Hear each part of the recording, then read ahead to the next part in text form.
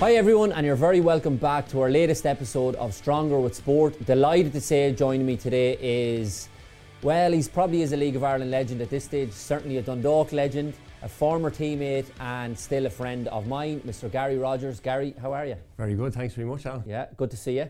Good to be here. Yeah, I mentioned the word legend in the intro there, so that obviously means you're retired now, as we all know. Finished, yeah. Yeah, a finished, washed up footballer.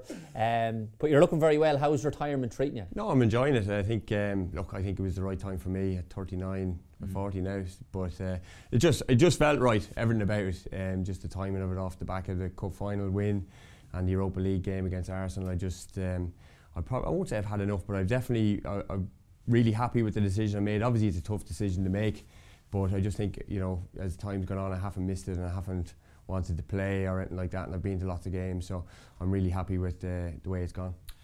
It's often it's fascinating for me, the psychology of that. I was different. I retired quite young, and it was for personal reasons in terms of where we were at, I suppose, in life.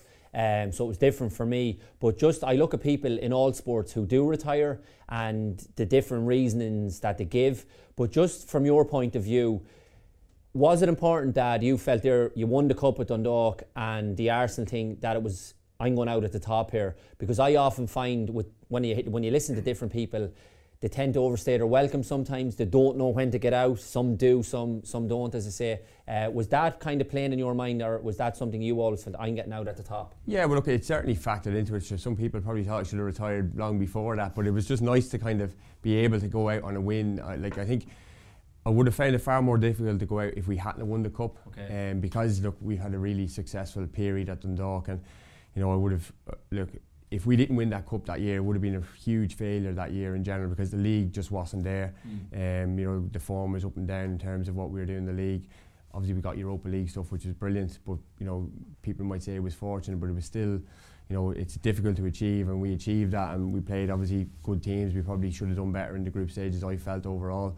But yeah, look, I think winning the cup cemented it for me 100%. Like, it was something that I spoke about to people close to me and my wife, and even she was surprised.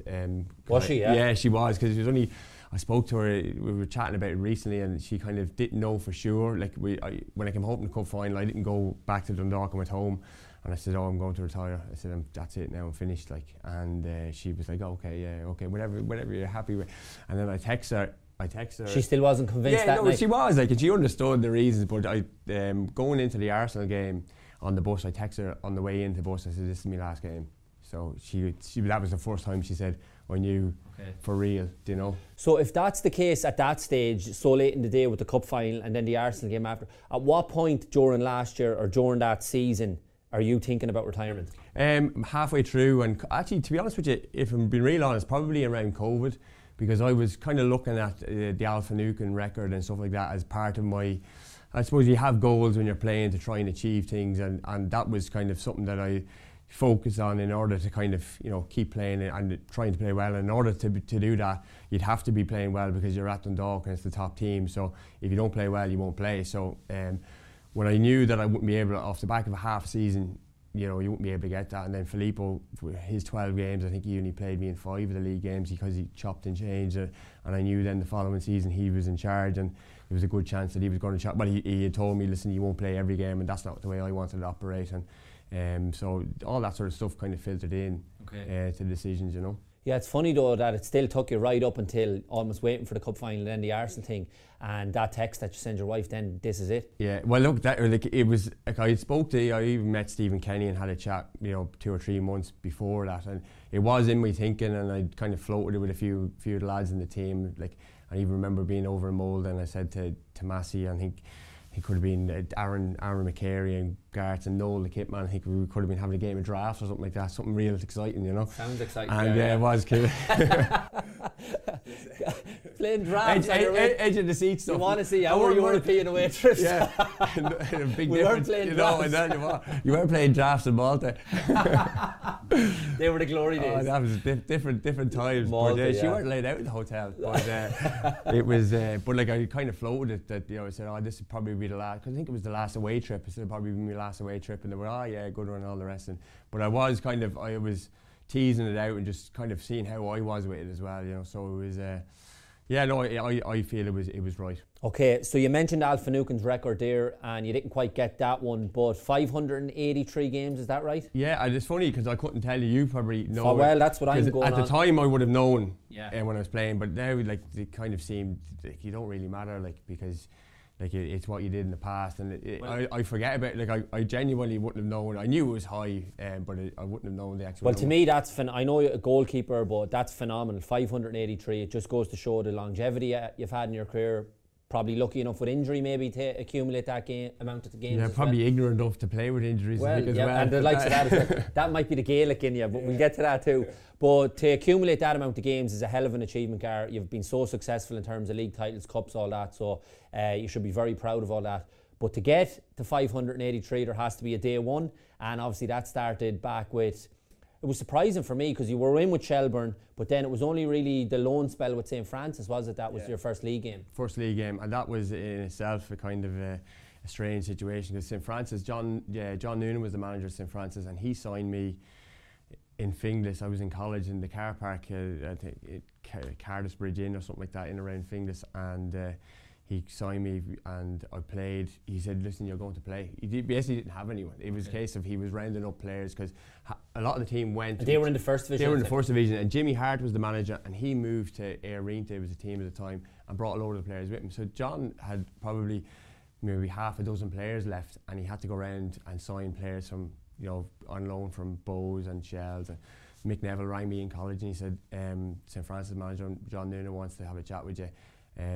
He wants you to play in the first division and mix it. And I said, okay, perfect. I said, I'll go. And he said, do you want to have a think about it? I said, no, am I going to play? He said, yeah. I said, well, I'm going because I wanted to play. Because you just want to see where you're at. Like, how old were you at that stage? I was 18, I think, yeah. And I would have been very raw. Like, I was more predominantly Gaelic, and always played soccer and goals, and I played Gaelic outfield. And I wanted to find out where I was. So it was an opportunity to kind of go into the worst team in the first division and get a run of 20 games and plenty of action then. Plenty of action. Like I'd say it was 10 or 15 games before I kept a clean sheet. Like, and I still remember it because it was a 3-0 win against Cove in Baldonnel, like a brilliant pitch. Like, but we were getting hidings, but like I was enjoying it. Yeah. And like I would have learned a lot even from John. Like maybe he dropped me for a game, and he said you need to be. He told me, he said, look, everything, shot stop and all that, but you need to be more of a presence and you need to be louder and all the rest. And he dropped me, and I think I played a friendly game, and I put into place what he had said, and he put me straight back in. Okay. So like it was a case of he said you took it on board, you did it, and you're back in, and I played the rest of the season and moved to Rotterdam at the end of the season. How difficult was it then, Gar? You mentioned that as a young lad you were predominantly Gaelic, and then at what period did it come that you wanted to play soccer? And I suppose the difference between the dynamic of being a Gaelic player and then obviously going in and being a goalkeeper in soccer. Yeah. How big was the change for you? I suppose it was massive because it was a real eye opener for me, because I was going into the dressing room and you had like the likes of Stephen and Declan Gagan and Pat Fenton, Paul Doolan, Tony McCarthy, legendary figures. Pat Scully, all these guys, like real top players. Dave Campbell as well. Jamesy Keddy was there. Owen Heary. Like these are household names in terms of League of Ireland football, and that was the first dressing room I was in. So it was kind of, although I was at St. Francis, I trained with Shelbourne every week because I knew that we had Fred Davis, who was the goalkeeping coach there, Steve Williams was there, and I felt it was important to still train in a full-time environment or near enough it. So it was a big difference from coming from a Gaelic club, and I was with the Meath senior team as well at the time, and like what really happened was I got suspended for playing Gaelic for giving the referee some friendly advice. Still at friendly advice. Yellow last week, but he said, but then you didn't get a game, you got a month or you got 3 months. So I got 3 months, so I got dropped off the Meath panel, and I kind of focused on me soccer, and I was at Drogheda then at the time. I got in the Irish 21s, and I kind of got a taste for it then, and I was just kind of hungry to do well at it, So do you think if that Gaelic suspension didn't happen, you might not have had the career? Was Gaelic very much on your mind then if you were involved with the Meath panel and all? Yeah, it would have been, and my family are all kind of Gaelic orientated, and where I'm from is a massive Gaelic area, and look, Meath in general, that's what it's all about. So it certainly pushed me in that direction.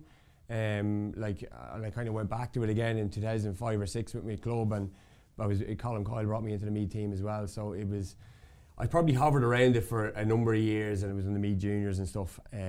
But I was still kind of playing professional football at Drogheda, and like I bounced around a little bit, and probably should have really focused more on my football career, and looked at that, I suppose, more like I always took it really serious, but just to kind of have that more focus on it, because I think I became far more focused, I suppose, towards the tail end of my career, because I wanted to get as much as I could out of my career.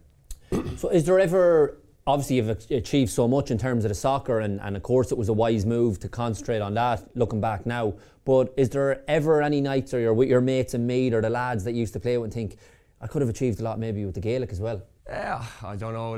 There's no regrets. Yeah, no, it's not really any regrets. I think probably the only regret I would have had is when I was younger, probably not to kind of go up to St. Kevin's or go to a top schoolboy club, because I think back then guys were going away to the UK, and I think if we were to go to the UK, like I got really good breaks to have the career I did in League of Ireland, and I just didn't get the breaks to go away. There was opportunities to go to Stockport, and I kind of got priced out of a move by the club at the time. Who was that club? Drogheda. When I was at Drogheda, okay. I went to Stockport for a week and trained and played, and everything went well, and they were happy. And then when it came to negotiating the fee, Drogheda looked too much for me, and it never materialised. Carlton Palmer was the manager, and I know all about him. He came into the league then not long after. I played with him at Sheffield Wednesday, absolute madman, yeah. But just, you mentioned Drogheda there, so that brings us on nicely to the move. So after the St. Francis thing, which you mentioned there, was obviously very successful for you, getting you a taste of men's football as such, and being out in the league environment. So you signed down with Drogheda with Harry McHugh. I had a little spell of a couple of weeks during that time with Harry. He never signed me. I still say it to him to this day, and I went on and ran amok after that. yeah, I actually remember you did, in fairness. But I do remember that time and that environment with the lads that were there, and Gary Cronin, I would have known well, and Myler, and great lads. But I suppose for you at the time, that was a big move, because that was the first, you were going from, I know St. Francis, you were saying we're bottom of the table, but Drogheda were challenging for things and stuff in the first. Yeah, like Drogheda, it was strange, because I would have played against Drogheda in the first division that year, and Dundalk, and I had a couple of options, whether Dundalk, Ollie Ralph was the assistant there, and Monaghan, and I spoke to Alan Matthews, who was, because you were kind of afraid to speak to Dermot nearly, and said, because you knew, like I knew Dermot was never going to play me, so I spoke to Alan, and I told him, listen, Drogheda want to sign me, and he said, oh, look, just be careful or whatever, and make sure it's the right move and all that sort of crack. So I went. The most important thing, obviously, off the back of playing, was to go and play, and Harry was signing me, and he put together kind of a team that year. They finished second from bottom in the first division, but he was putting together a team. I think they'd taken kind of a year out financially, I think, when they got relegated, and now they were putting together a team to go and challenge. And they signed, like say, Fabio would have signed, Danny O'Connor, Owen Mullen, Brian Kelly, Andy Moyle, Gary Cronin was there. Yeah. But really good. It was a really good group, and like it was very enjoyable. Derek Delaney, there was some great characters, and it was basically a throwback to the old days. Like you get on the bus. Now I didn't drink for years, but you get on the bus on the away trips, and like Lockie, the kit man, is not with us anymore, but Lockie was great character, and he had cans on the bus for the lads, and it was £1 at the time for a can. Well, he was actually charging for the cans? Like he'd buy them all, and the boys would throw the money in the kitty for him, so he'd have the cans, the boys would be fully cut getting off the bus. You'd be picking up your chipper on the way home and stuff like that. And then the following year, because we got up and won the first division, the following year there was none of that. Okay. It was all out the window. It was popcorn and apples and crack like that. Yeah, exactly. It was just the good times were over. The good times were over, but it was a great group, and I know that group are all really close, and still, like you see, they still meet up, don't they? Still meet up, and stuff. Yeah, they did. Now I haven't been invited because I've been playing for the last years, but the word on the street is I might get an invite this year. That's brilliant. Yeah, I love that about obviously old teammates and groups, because like you had a few clubs, I had plenty of clubs, and you don't always get that kind of bond with certain dressing rooms. And there was two in particular, UCD, I remember where I started, and we were still kind of very close to lads, and I always felt that connection with them. Shelburne the same, but the Drogheda thing, they're still very much connected, aren't they? Oh yeah, absolutely. Like them boys, they're all in a WhatsApp group together, and they're looking forward to their team night out at Christmas every year. And look, it was a great group. It was that was a brilliant year, like to come in and just Harry did a great job. He plucked 10, 12 new players, put them together and won the first division, and it was a competitive first division. Like when we had to beat Sligo Rovers in the last game of the season to go up, and Dublin City were strong that time, and like Sligo would have been 4th or 5th, so we went there to the showgrounds and beat them 1-0. I think it was Sean Gallagher scored the goal. Guy Finn Harps guy, and even the pressure of that would have stood to me kind of to go into a title decider, although it wasn't against Sligo, but they still they didn't hand it to us, and to go there and keep a clean sheet in a title deciding game, it was great for your confidence going into the Premier Division the following year. Around that time then, Gar, because there's an interesting dynamic happening then in terms of the league, because there's more full-time clubs being assembled as such, and I remember that mid kind of 2004, 5, 6, 7, those years, there was Shelburne, Cork, Drogheda, and you were there at the time when you just won the First Division, then you're in the Premier, and it's almost as if we want to push on with the rest of the teams. So unfortunately Harry is moved on and Paul Doolan comes in, and even though he's very much professional, Doolan, wants to make it really professional, high standards, bigger budget, bringing in maybe a better calibre of player, but you were initially there formed in a part of a group with only 5 or 6 full time. Yeah. So how was the changeover then, or how did that happen? Yeah, there was kind of, I say, Mark Dempsey and Fabio, myself, Stuart Taylor, and a couple of guys. There was a couple of guys from New Zealand, Shea Bunce, and I can't remember Jonesy's first name, but there was kind of a group of us that were full time, and then Paul comes in, and it was kind of that mixture. Like we would have lost the likes of Danny O'Connor and Andy Myler because they had jobs and stuff like that, and they went to Longford and played part time. But Paul really wanted to push it on, and I know Gavin Whelan would have signed, and these guys. Mark Rooney, different, like, because I was on the verge of signing that time as well. Yeah, he hasn't forgiven you. No, I don't think he ever will. But and that's what I'm saying. So I remember it really well that time.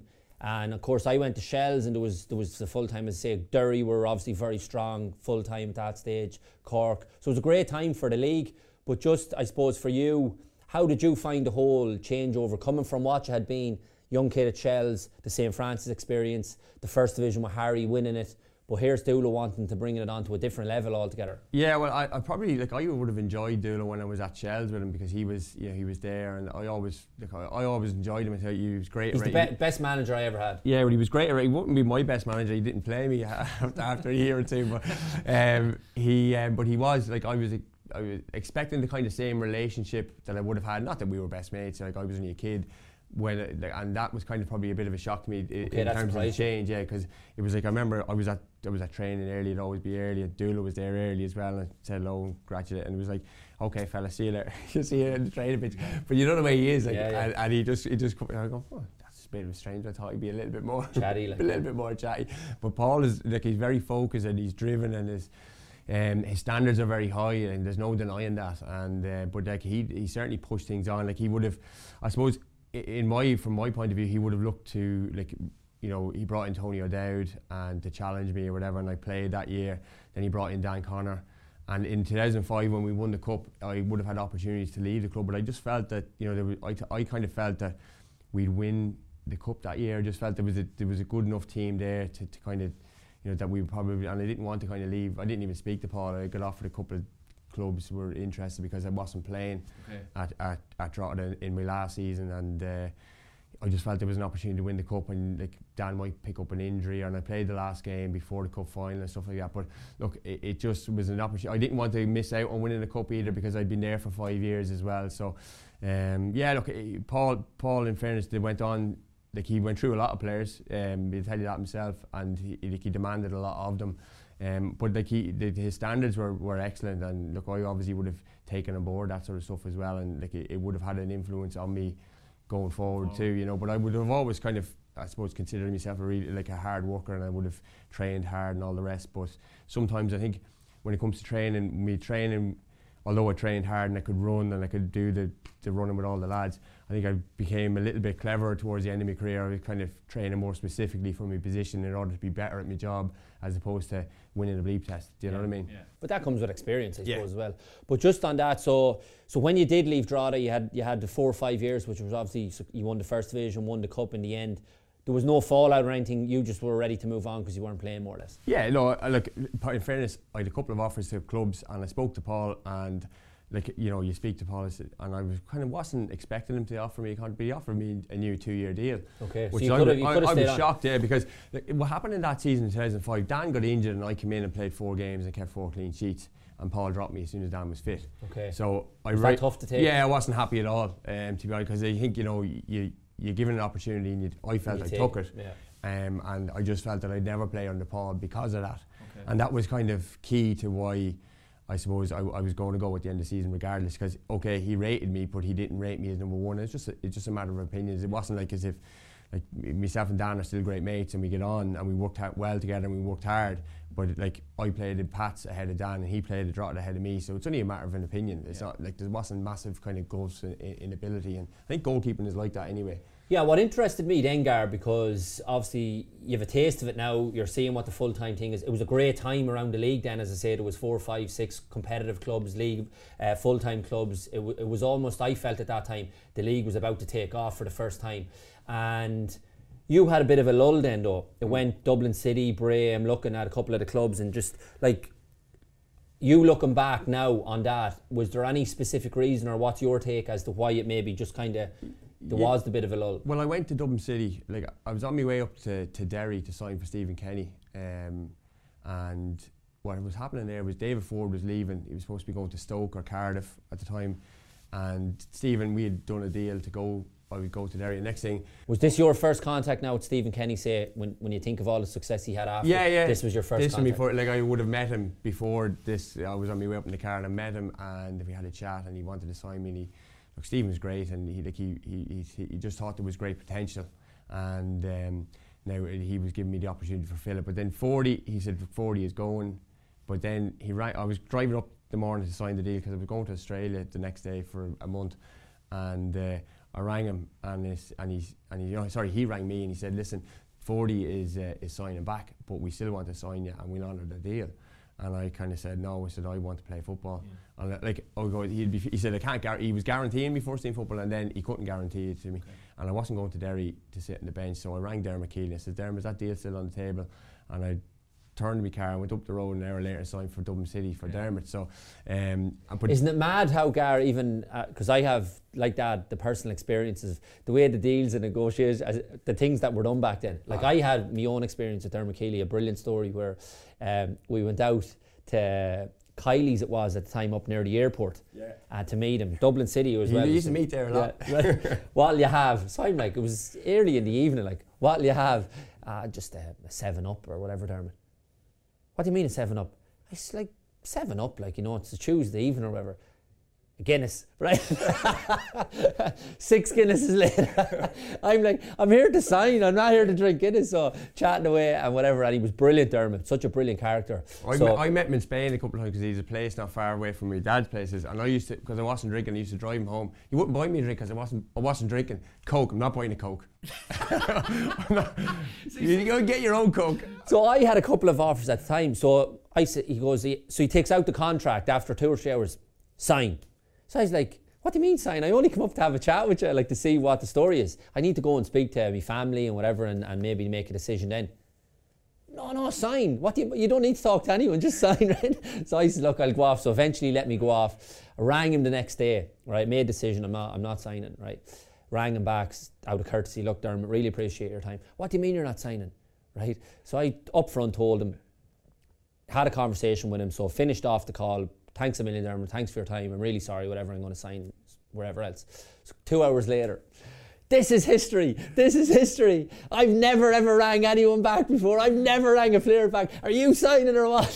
I was like, I'm not, I told you already. But such a brilliant character. He's a brilliant character. The point I'm trying to make, I suppose, Gar, is like, you're going up to sign with Stephen Kenny. Next thing, you're not signing with you're turning around, you're going down to sign with someone else. And the way the negotiations, and I know we always, and I suppose the job you do now and I do, and we were talking about no industry in the game here and stuff, and it's because players, we were always signing just maybe 9-month contracts. We had to look after ourselves. It was always just bouncing from one to the other. There was very little security in it to look after ourselves on a long-term deal. So that was just the way it was. Yeah, no, I would have signed a 40-week contract at Dublin City, and Dublin City went bust probably 20 weeks into it. Yeah. And I found myself playing Gaelic with my local club in the quarter-final of the championship.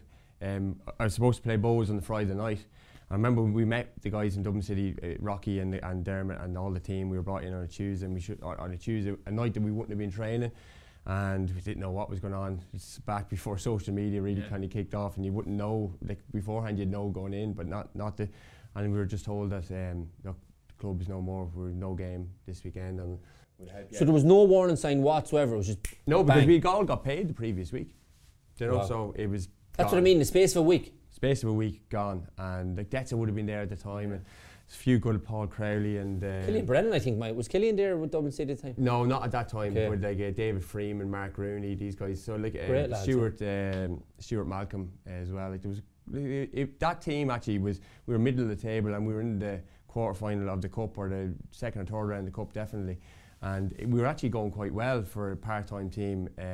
But yeah, like I was supposed to be going to Bows on the Friday, and I found myself I was at home and the local Gar team were playing, and I rang them. I said, listen, I'm around. Do you mind if I come up to the game? He said, yeah, no problem. I said, I can't guarantee you'll start. I said, yeah, that's fine. I said, like, I don't expect it. I said, you'll give me a game though, will you? Yeah. And he goes, yeah, no.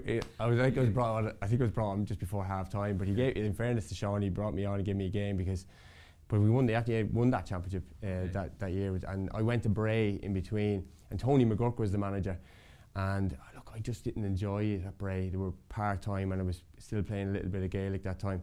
And I kind of did lose my way a little bit. I wasn't really enjoying Bray. And Tony was the manager, and then Eddie Gormley came in, and like I was playing Gar, and then Colin Coyle brought me into the Meath Senior panel and stuff like that. So it was kind of, I was in between. I played a couple of league games that year, even with Meath. One in goals actually, and one centre forward, because the goalkeepers were away. One was on honeymoon and one was on holidays. And Kyle got me, he says, will you play in goals? The weekend, he said, it'll save me calling in the goalkeeper and bringing it back. I said, I'm playing goals, but I said, I'm starting centre forward next week. Okay. And he goes, yeah, you were going to start centre forward anyway. So, and he goes like, why do you not play in goals in Gaelic but yet soccer? Because I never, goals in Gaelic when I was a kid was rubbish. Because you just hoofed the ball out, and you stood at the goals talking to the umpire. Okay. So whereas I always just going over your head. Like it's not like it is now. It's hugely important now. You know. Well, the kick-out strategy, and then the player, you're an extra player coming out and playing now, and you're the free man, and like the really top goalkeepers now are really good Gaelic footballers as well. So I just never, I would have always played in goals in Gaelic. Say when I was 12, I would have played doing the 14 or 16 team in goals because I was too small and I was a decent goalkeeper, so they used to play me with the older teams. But I always played outfield, just about. I kind of did the best of both worlds because I enjoyed my Gaelic outfield and I enjoyed playing goals in soccer with the local club or whatever. So that's really, really why, you know. So then, it was Galway next. And they were full time at the time as well, were they? They were full time because Galway and Gaelic kind of intertwines, if you like, because I was on the Meath panel and played them a couple of games, and then Tony Cousins rings me about 2 or 3 weeks before the start of the season. He says, look, Tony was the assistant at Drogheda. He says, I need a goalkeeper, will you meet me? And I met him, and I was due to play against Sligo in Gaelic for Meath that weekend, and I ended up going down, met Tony and ended up going down to Galway and playing against Finn Harps and going to Spain on the Monday for a training camp, because Goffey was the goalkeeping coach there and the assistant manager. And Goffey's one of the best goalies I played with. Goffey came back and played with Bray when he was brilliant. He was about 46. Yeah, he was the best player. He was only 36. I didn't realise. That's all he was. I didn't realise how good he was. He was absolutely unbelievable. Yeah, Goffey had a great year there. I remember. And even for a keeper, because he's small, but he's a brilliant goalkeeper. Yeah, a great character as well. Great character. Great. Still to this day now, he'd only ring in to give you abuse though. Yeah. I get an odd phone call off Goffey still. A text or a phone call, just abuse. Yeah. But he's a great lad. But that you enjoyed the Galway thing, and it kind of got you back on track then, I suppose, with Galway, because I say that the clubs there was a real buzz about it. Galway was a full-time team, but yet we were 7 or 8 in the league. I think we stayed up on the last game of the season. Jeff Kennett came in and took over from Tony Cousins, and we went on a run that year. He had an unbelievable run, Jeff. Unbelievable run. Like, I know you know Jeff as well, but Jeff kind of came in and turned it around that year, middle of the season. And we went great run and stayed up, and I obviously went to Pats off the back of that. And look, Pats was a bit of a mixed bag for me. My first year was probably my worst year in football. I just didn't. Really, yeah. Yeah, I didn't play well. Like I played well and I didn't play well, and I was very inconsistent. And I just found it difficult to transition from being a team that you were busy in and wouldn't have as much to do. So. And then I picked up an injury midway through the season that no one really known about after Europe, because I played my best stuff in Europe. Yeah, I loved the European stuff. I wasn't mad on the whole. Well, we struggled that year. Yeah. We underachieved. Yeah, and Jeff was great with me. Then when Jeff left, I was sorry to see him go, because he was great with me. Played in Europe. Europe went great. I remember the game in the RDS Stoy Bucharest, and we had a good run. We had a great run. The Russia game, Savatov, and all that. That was a brilliant game too. Yeah. It was the best beating we ever got. We got beat 3-2. But I often think with Pats, because I look back on my time there fondly, but I just look at Pats and as a club in general, they kind of always have underachieved. When you look at the dynamic in that dressing room at the time, it's probably similar to Dundalk in ways. You had guys who were on really big contracts and knew they weren't getting new ones. And then you had guys that we kind of came in that year. That was the weirdest dynamic ever, wasn't it? And you had guys who were on, average enough contracts for League of Ireland or whatever it is. And then you had that dynamic. You knew that all the high earners were gone the end of the season, and they knew they were gone. So that's kind of filtered into probably the league form. But yet you had quality and enough quality to go and get brilliant results in Europe. Because guys, there's personal pride when you're playing. You always want to go and do well in Europe. You want to do well anyway, but just I think over the season that kind of that rot kind of set in terms of our league performance. We just about stayed up. That's that was the thing, and it's interesting you say that for people that might not have known during that year at that dress. That was exactly the dynamic. You had people on really big League of Ireland money, Then the lads who had just signed maybe for Jeff coming in on ordinary League of Ireland money, and that mix, as you say, of fellas probably thinking, I'm gone anyway, I don't really care, and I'm not getting the money I'm getting here at a different club. So it was there was never that, like we mentioned earlier, the connection with certain dressing rooms, and you had a Drogheda, maybe at Dundalk. And like even say there was never that connection. Not at Pats, it was definitely fragmented. And then you go to the following year when Pete Mahon came in, the dressing room was absolutely brilliant. 2010-11 dressing was brilliant. I was gone. Yeah, that was the difference. but you had the likes of Detzer come in, and you had a few of the guys, like Stewie was there, and Damien Lynch from the previous one, and I was there. Dan Connor obviously came in as well. But what happened was the budget was cut dramatically. Pete came in, got a really good shape about us. We started off the season really well, got to the Santa Cup final, got to the semi-final of the FAI Cup, and it was blew it down to the 10 men. I think we got to the semi-final both years. Yeah. But down to 10 men, and we got beaten in the replay. I got sent off in the replay. Did you? Yeah. For no reason. It was a horrendous decision. I think Detzer kind of got a touch on the ball, and your man fell into me. Even Stewie called it on the TV that time that this is a ridiculous send it off, and it was really disappointing, obviously, because that group was good, and we were thereabouts in the league, and just fell away. But we got into Europe and had good runs in Europe that time as well. So it was I really enjoyed 10, 11. It kind of got me going again, and I suppose off the back of a really poor season, I think 2009 was my poor season. I wasn't happy with it, and then 2010 I felt I had a point to prove, obviously to myself and to others, and I got Player of the Year in 2010 from the supporters, and it was kind of vindication that you stayed here, you took a hit in terms of wages, and you backed yourself to do well. So that's the way you have to do it in the League of Ireland. And from then on, it's just roses in the garden now, Gar. We're getting to the good stuff now. So obviously Sligo Rovers, and what really kind of amazed me as I was looking through the career and stuff, the early part, the lull in the middle, but your latter years was just nothing but roses in the garden, as I say. Brilliant times, like the Sligo Rovers thing initially first, and obviously I'm from Sligo, so a Sligo fan, I know what the club means to the people down there. Cook, the manager, Paul Cook, amazing times, winning the league then the first year and the cup and all. Sure, it was just a brilliant time to be at Sligo Rovers. Sligo's a terrific club, and like it's a proper club in terms of the way we say we don't have an industry here, but like there's an industry in Sligo. Yeah. Like Sligo is a football town, and they're football mad. And I was lucky enough to play there when I suppose Sligo were at the peak of their powers. Like I came in off the back of them cup final wins, and Cookie signed me, and then. Gone. I met him. I remember driving to Sligo for training one morning.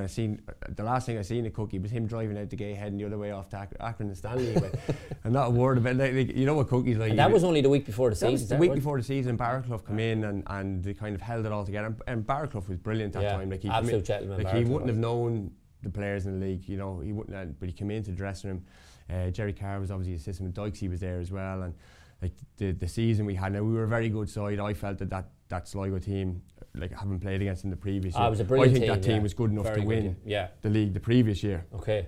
And they didn't, and then obviously Cookie signed. He rang me to sign, and he signed Danny Norton, he signed Mark Quigley, and he signed Ross Gaynor and Lee Lynch and Rommel Bocco. And he kept what he had, with the exception of Richie Ryan, and Richie was terrific, as we know. But what we had there was good enough. And then he added 5 or 6 quality players. Danny North was excellent that year as well. He was on fire for half the season, picked up an injury, and then Quiggs took on the mantle. Then Quiggs was terrific as the front man. So look, it was brilliant. Obviously, we won the cup the following year and the Santa Cup the following year, and then I moved on. And the thing about Sligo, like I know Dundalk is probably your fondest memories and where you had the greatest affiliation. I'm sure you're fond of the Drogheda days. But the Sligo thing, to me, when I hear you talking about it, it sticks out as you really enjoyed it. Yeah, no, really enjoyed it because my wife, she moved down with me. So we had our first child, Bonnie, down there as well. So, and the people in Sligo were great. Like, I have good friends from Sligo. Like, I think you mentioned Gary McDermott here before. We came on air or whatever.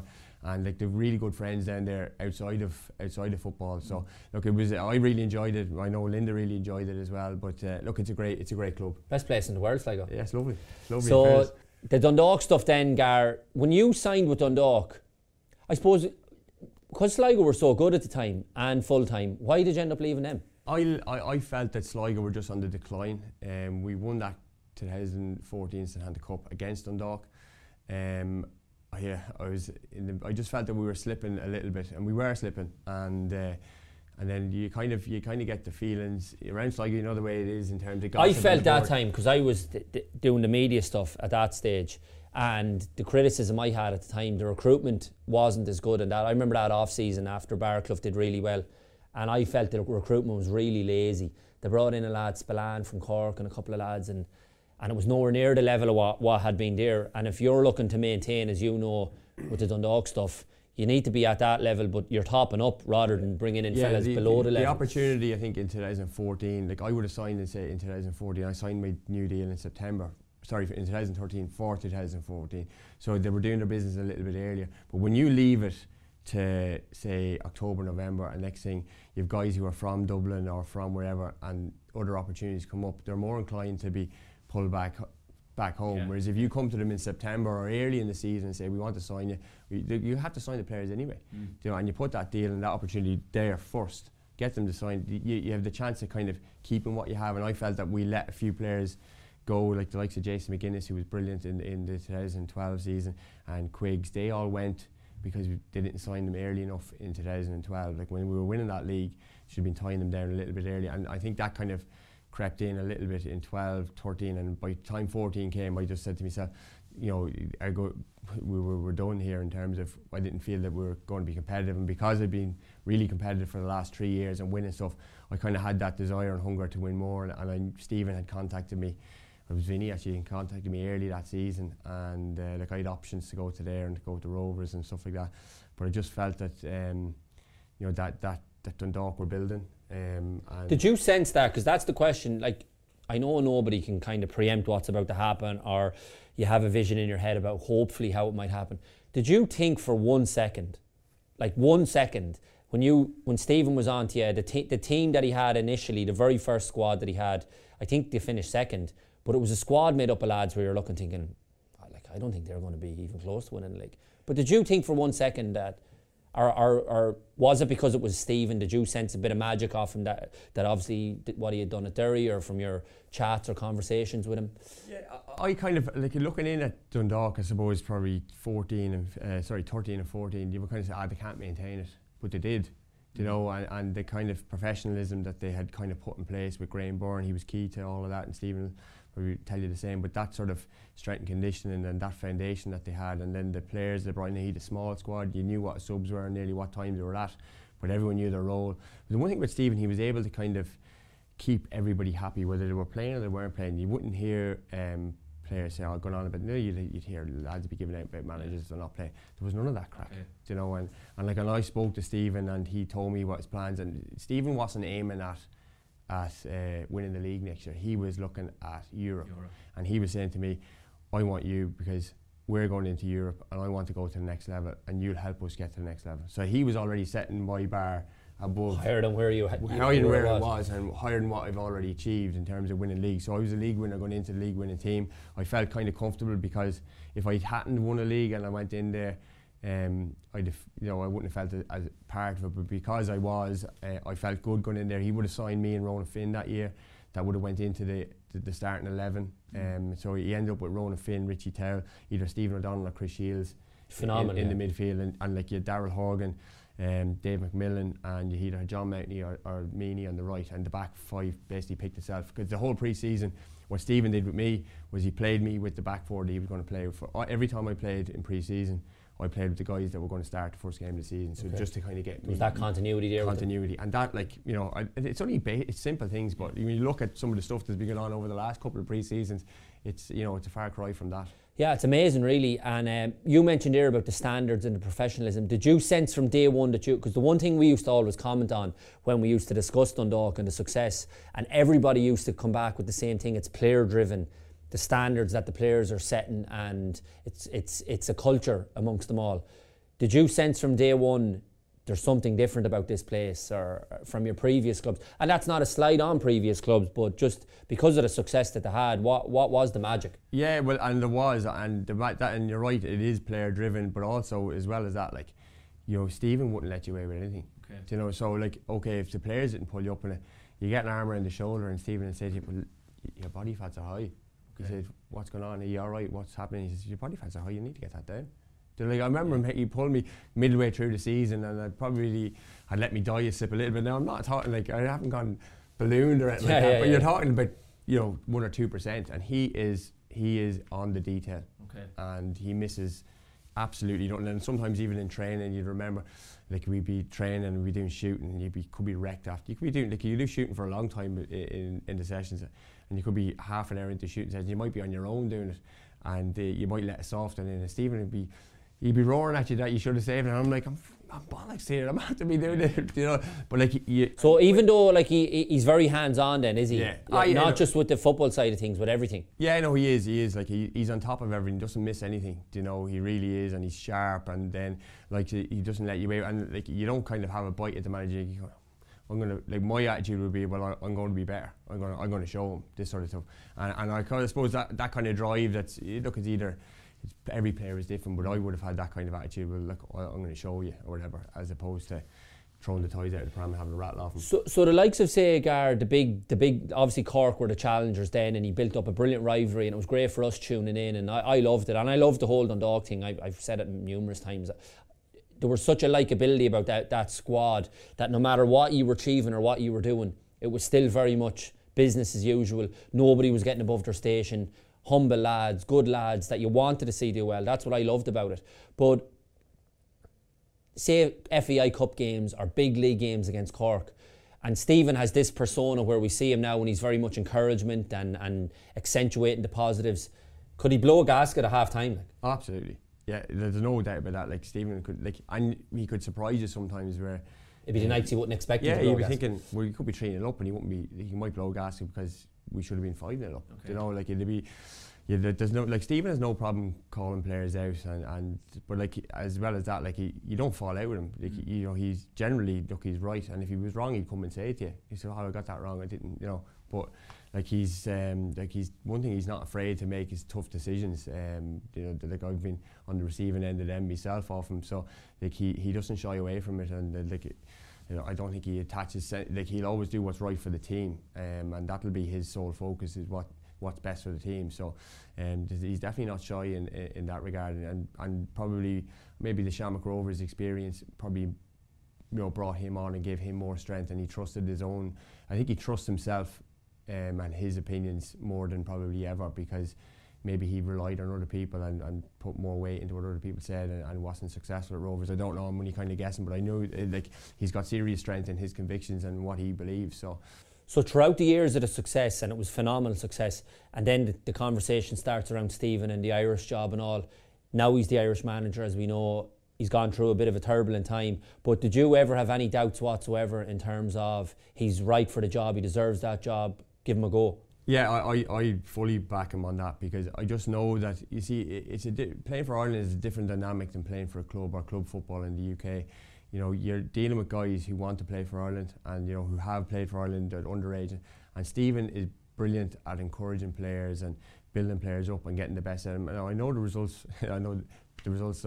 This week was a great week for him, and we've probably seen, you know, what his work was leading to, and I think, you know, it's been hugely positive, and some of the players that had come in and done really well for him, but it's been building towards, he hasn't had much luck. I know you can go back to that in terms of COVID and players that were missing, but I think, you know, the signs are on it that, you know, lads are coming around, and the formation he's playing, the style of football he's playing, I think everyone is getting used to it. Like, it's difficult in international football. You're bringing guys in, you have a couple of days, you might have a day in the training pitch and you're out to play a game, and all that sort of dynamic that there is there. But I do feel that, you know, Stephen is well suited to international management. He's obviously learning as well as he goes, and look, I'm not surprised that, you know, and I think he will be successful. Look, whether he gets another term or not, you know, that will be seen. But I do think he probably, you know, I think they should give him another term, because I think that, you know, the signs are good. Although, look, we've beaten teams that we should be beaten. There's no two ways about that. But the style and which we did it, you know, we've struggled against average teams for years and got results as well. But the way we did it in the last week or so, the style of play, you know, was hugely positive. Is he the best manager you've ever had? I would say so, yeah. Like, I've had really good managers, like, and you take something from all. Like, I would have Pete Matten, Harry McHugh, like Ian Barraclough and Paul Doolan. Like, I've had great managers throughout my career, Tony Cousins, and it's like, I suppose it's difficult to say, oh, he's the best manager, but he's a terrific manager, there's no doubt about it. But you learn something from them all, and you think you pick up something.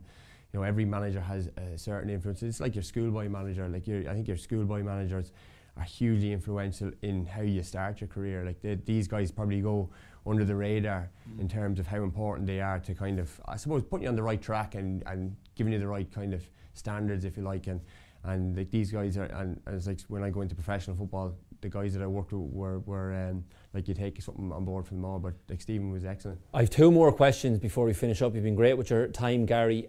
You've been around Dundalk with the Hubans, Macmillans, Towells, Horgans, Duffys, McGraths. Who's the best? Oh, who's the best? And I'm putting you on the spot now. I think Jamie McGrath is the best. Out of all the players you've played with in Dundalk? Yeah, in Dundalk. Like, Joseph N'Doh was incredible at Sligo, and Mark Quigley and these guys. But like, I spoke to somebody recently about it, but Jamie McGrath, when he came on the scene again for Pats against Dundalk in 2014 or 15, would have been my first year. He came on for about 15 minutes, and myself and Boiler spoke after the game, and we were just quite grateful that he wasn't on for longer, because he tore us apart in about 15 minutes. Like, Patrick McElhenney is wonderful as well, but I just think Jamie McGrath's got more. He's got levels in him. I think we're seeing how good he is now, and I think he's only going to get better. He's only going to get better. He'll probably move in January or the summer or whatever it may be. And I think no matter what squad you put him into, he's capable, because he's technically so good. If you put him into a Premier League team, he'll do well, because he's able to do it. So I just think like, he added goals to his I suppose ability last year. He got 17 goals with St Mirren, and he's been adding that to his game. I think he's just getting better.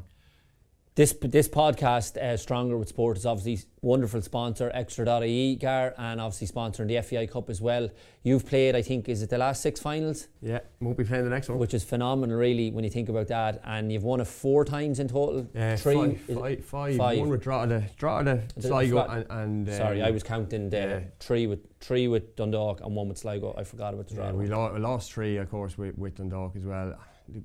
You always remember the ones you lose. Yeah, well, you should be happy with the ones you won as well. Yeah. But just looking back, I suppose, on all the success, the FAI Cup success, the league success, the Dundalk thing in particular, all the European stuff, what's your fondest memory when you look back, I suppose, on your career in general? I think, look, it's hard to kind of say, but I always enjoyed the FAI Cup and the cup finals. I love the cup, because it's the one day of the year that our players feel like real players.